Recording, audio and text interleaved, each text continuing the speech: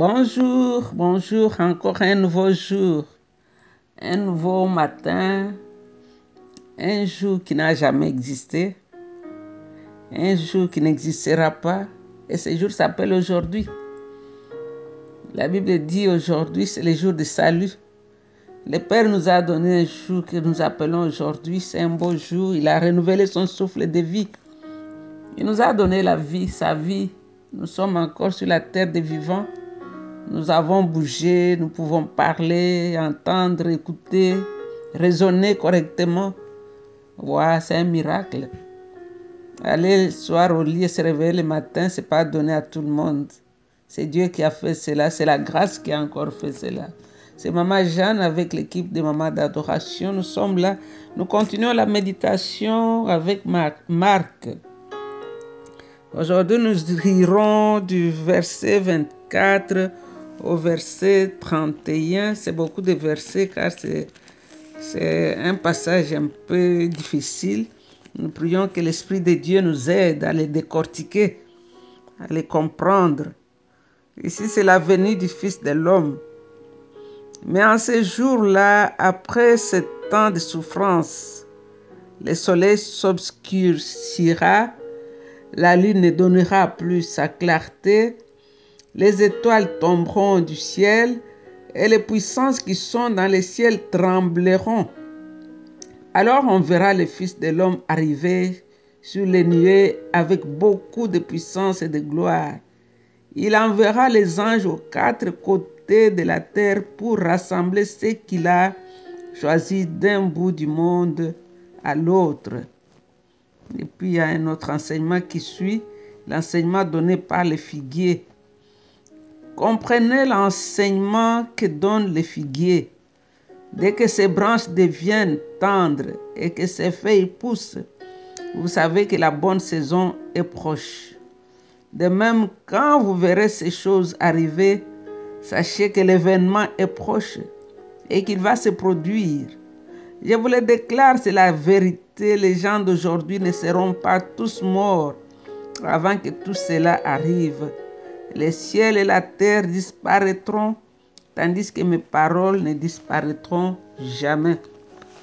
Les cieux et la terre disparaîtront, mais les cieux et la terre vont passer, mais la parole de Jésus reste à jamais et il va s'accomplir. C'est comme je disais, c'est un passage un peu difficile, mais avec le Saint-Esprit, nous allons voir qu'est-ce qu'il va nous dire. Parce qu'on se pose toujours la question, qui parle, de qui il parle, de quoi il parle, et pour notre part, qu'est-ce que le Saint-Esprit veut que nous puissions appliquer, retenir et mettre en pratique. Par exemple, ici, le verset 24 et le verset 25, nous voyons qu'après la tribulation, il va y avoir un désordre dans le ciel. Les ténèbres vont couvrir la terre jour et nuit. Les étoiles vont tomber du ciel et les puissances qui sont dans les cieux trembleront. C'est ce que Jésus dit ici. Après avoir parlé de la destruction de Jérusalem, maintenant là, il aborde le sujet qui parle de la fin du monde. On se souvient que tout ça, c'est la réponse qu'il donne aux disciples qui lui ont dit, regarde comment le temple est joli. Et il leur a dit, tout ce que vous voyez ici, tout sera détruit. Et après, ils ont dit, mais dis-nous quand est-ce que cela va se passer, quand sera la fin du monde. Il a expliqué dans la première partie que nous avons lu jusque-là, la destruction du temple. Maintenant, il aborde la question sur la fin du monde qui va suivre la tribulation. D'après Matthieu 24, 29, Jésus déclare que la fin du monde va se produire aussitôt après ce jour de tribulation. Et si nous regardons bien aujourd'hui, nous pouvons dire qu'il y a plus de 2000 ans depuis qu'il avait parlé, pourquoi ces choses ne sont pas encore arrivées. Mais si nous lisons, comme nous disons, la Bible explique, la Bible, Pierre nous dit dans 2 Pierre 3, 8, que 1000 ans pour lui, c'est comme un jour. Donc, souvenons-nous que Jésus lui-même ne connaissait pas l'heure de la fin. C'est ce qu'il a dit dans le verset 32. Donc, Jésus s'est référé maintenant à Ésaïe 13, verset 10, qui dit, il y aura des signes dans le soleil, dans la lune, dans les étoiles et sur la terre, et une angoisse des nations qui ne sauront que faire au bruit de la mer et des flots, si les hommes rendront l'âme de terreur. Joël nous a décrit ça aussi dans Joël chapitre 2. Si vous avez le temps, vous pouvez aussi Sorry. Donc ici, le Seigneur nous montre des choses qui vont arriver, qui sont en train de se préparer à nous arriver sur la terre. Les versets 26 et le verset 27, il dit, et le monde verra le Fils de l'homme retourner sur la terre. Et ici, Jésus retourne non comme un humble Nazaréen, mais il vient comme un conquérant glorieux. Jésus viendra dans les nuages, avec les nuées, escorté par des milliers d'anges, escorté par les saints.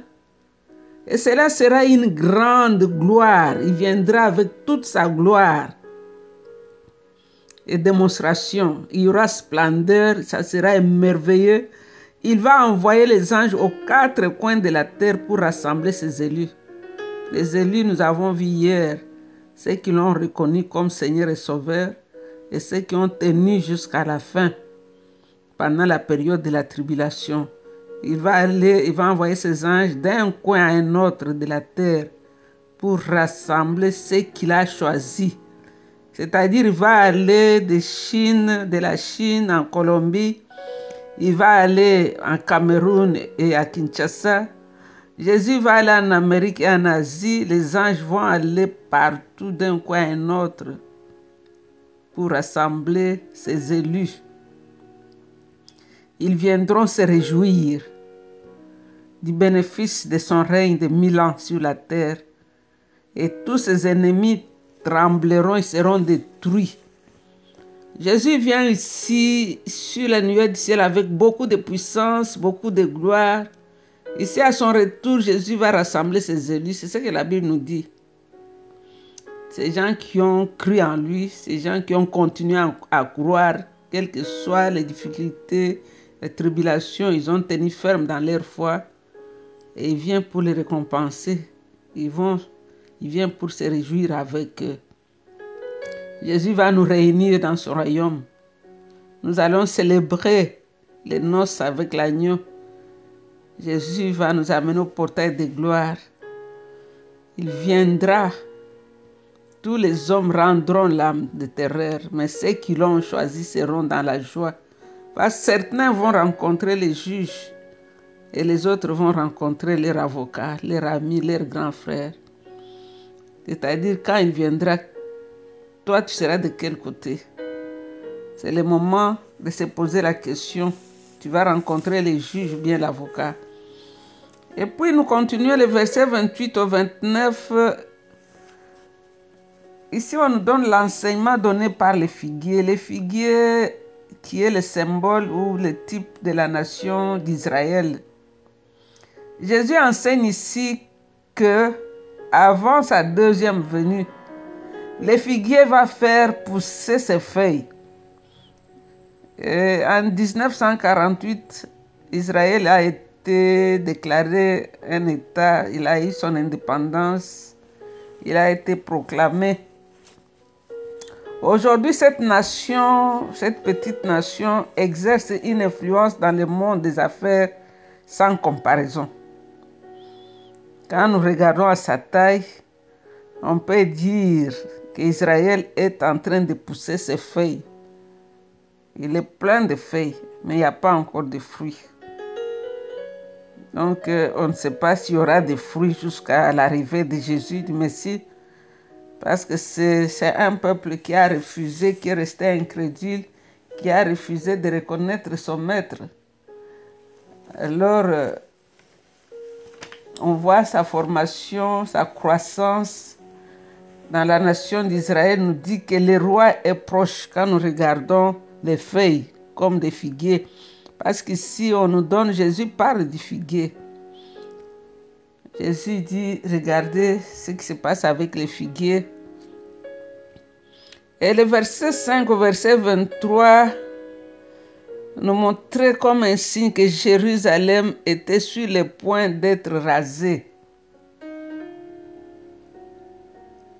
Et quand il nous parle du figuier qui a beaucoup de feuilles, et quand nous avons vu cette parabole du figuier où il est approché avec beaucoup de feuilles mais n'avait pas de fruits, des figuiers qui représentent Israël qui a beaucoup de feuilles mais pas de fruits. Alors comme nation, nous voyons sa grande croissance et cela nous dit que le roi est proche et il est vraiment à la porte. Il vient pour régner bientôt. Et si, comme Église, comment tu te prépares pour cette venue qui est très bientôt? Alors le verset 30 nous dit ceci. Je vous le déclare, c'est la vérité, les gens d'aujourd'hui ne seront pas tous morts avant que tout cela n'arrive. Ça, c'est la question qui pose un peu. Les gens se disent, mais Jésus, il avait parlé de son temps, mais ces choses ne sont toujours pas arrivées. C'est un verset qui est souvent entendu comme toutes les prophéties dans ces chapitres vont s'accomplir quand les hommes du temps de Jésus seraient encore vivants. Quand il prophétisait, beaucoup de gens de son temps, ils ont vu la destruction du temple, il prophétisait de son temps-là. Mais cela n'est pas vrai car beaucoup d'événements, spécialement celles du chapitre 24 au chapitre 27, ne sont pas encore arrivés. Alors, il y a des gens qui comprennent que cela voulait dire que la génération, quand les figuiers a eu des feuilles, c'était quand la nation d'Israël était née, en 1948. Les gens croient qu'il parlait de cette génération-là, qui allait voir la deuxième venue de Jésus. Bon, d'autres aussi disent que cette génération veut dire cette race, la race des Juifs, qui est caractérisée par l'incrédulité et le rejet du Messie. Ces Juifs-là qui continuent à rejeter Jésus jusqu'à aujourd'hui. Toute cette nation entière ne passera pas. Il verra quand le retour de Jésus va se passer. Donc ici, Jésus prophétisait que tout cela, les signes annonciateurs de la destruction de la ville et la destruction de Jérusalem se produirait dans sa génération. Et la prophétie s'est réalisée en l'an 70. Et le verset 31, notre Seigneur insiste. Il insiste sur toutes ces prédictions. Il dit, le ciel et la terre vont être détruits, dissous, mais toutes ces paroles vont s'accomplir. Mes paroles ne passeront point. Les paroles de Jésus, ses prophéties, ses enseignements sont absolument certains. Ils sont plus certains que ils sont même plus permanents que la terre. La terre va passer. Hébreu nous a dit qu'on va la rouler comme un vieux vêtement. Le ciel aussi va passer. Les montagnes que nous voyons vont passer. Mais les paroles de Jésus ne passeront jamais. Les astres que nous voyons, on croit qu'ils sont éternels, ça va passer. Ce qui ne passera pas, c'est Jésus et sa parole. Il est lui-même la parole de Dieu, qui a été au commencement avec Dieu et qui est Dieu. Lui dont le règne n'aura jamais de fin. Jésus ne passera pas. Sa parole ne passera jamais. Quelqu'un a dit, il y a deux grands événements qui ne vont jamais passer. Jésus est venu une fois, il est mort, il est ressuscité et Jésus revient bientôt. On oubliera le nom de tous les grands rois. On oubliera le nom de toutes les reines. On oubliera le nom de tous ceux qui se sont dit qu'ils étaient grands. Mais Jésus seul va rester pour toujours.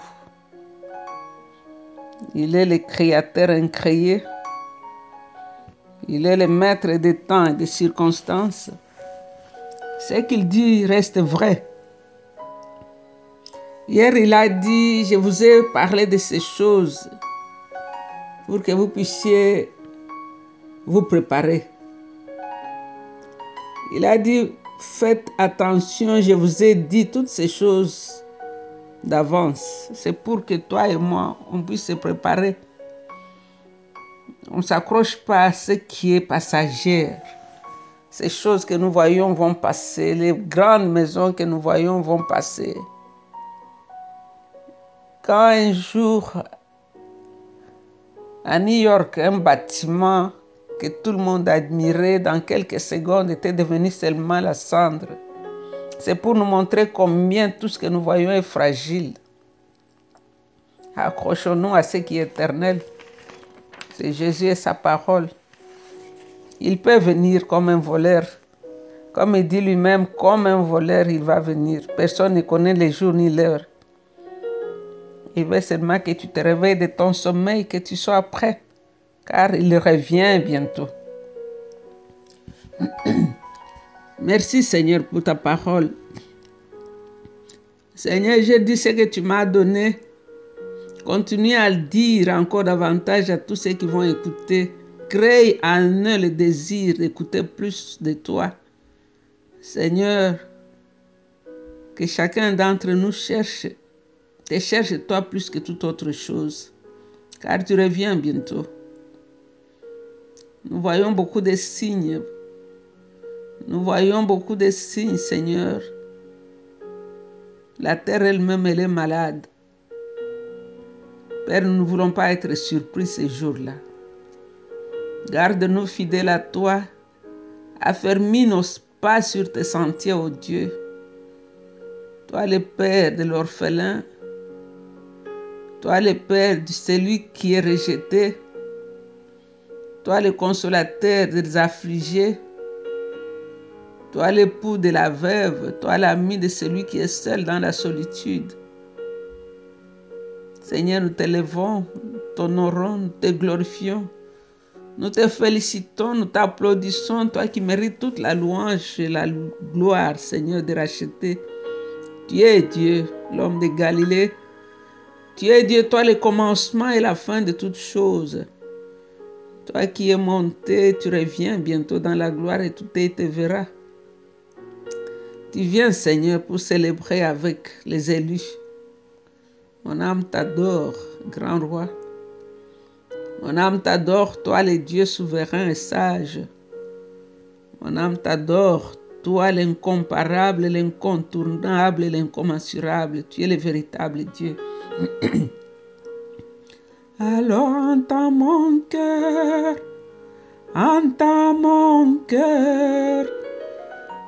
mon esprit qui t'éloue. Entends un chant d'amour d'un enfant racheté. Je prendrai mes faibles mots pour te dire quel Dieu merveilleux tu es. Oh, je ne pourrai pas te dire combien je t'aime. Alors entends mon cœur. Entends mon cœur, Père. Guéris un cœur brisé aujourd'hui, console un affligé, essuie les larmes de quelqu'un et que celui qui est malade soit guéri. Dans le nom de Jésus, nous avons ainsi prié et avec beaucoup d'actions de grâce, nous disons Amen, Amen. Vous êtes bénis, restez bénis. Bye, c'était Maman Jeanne. Love you.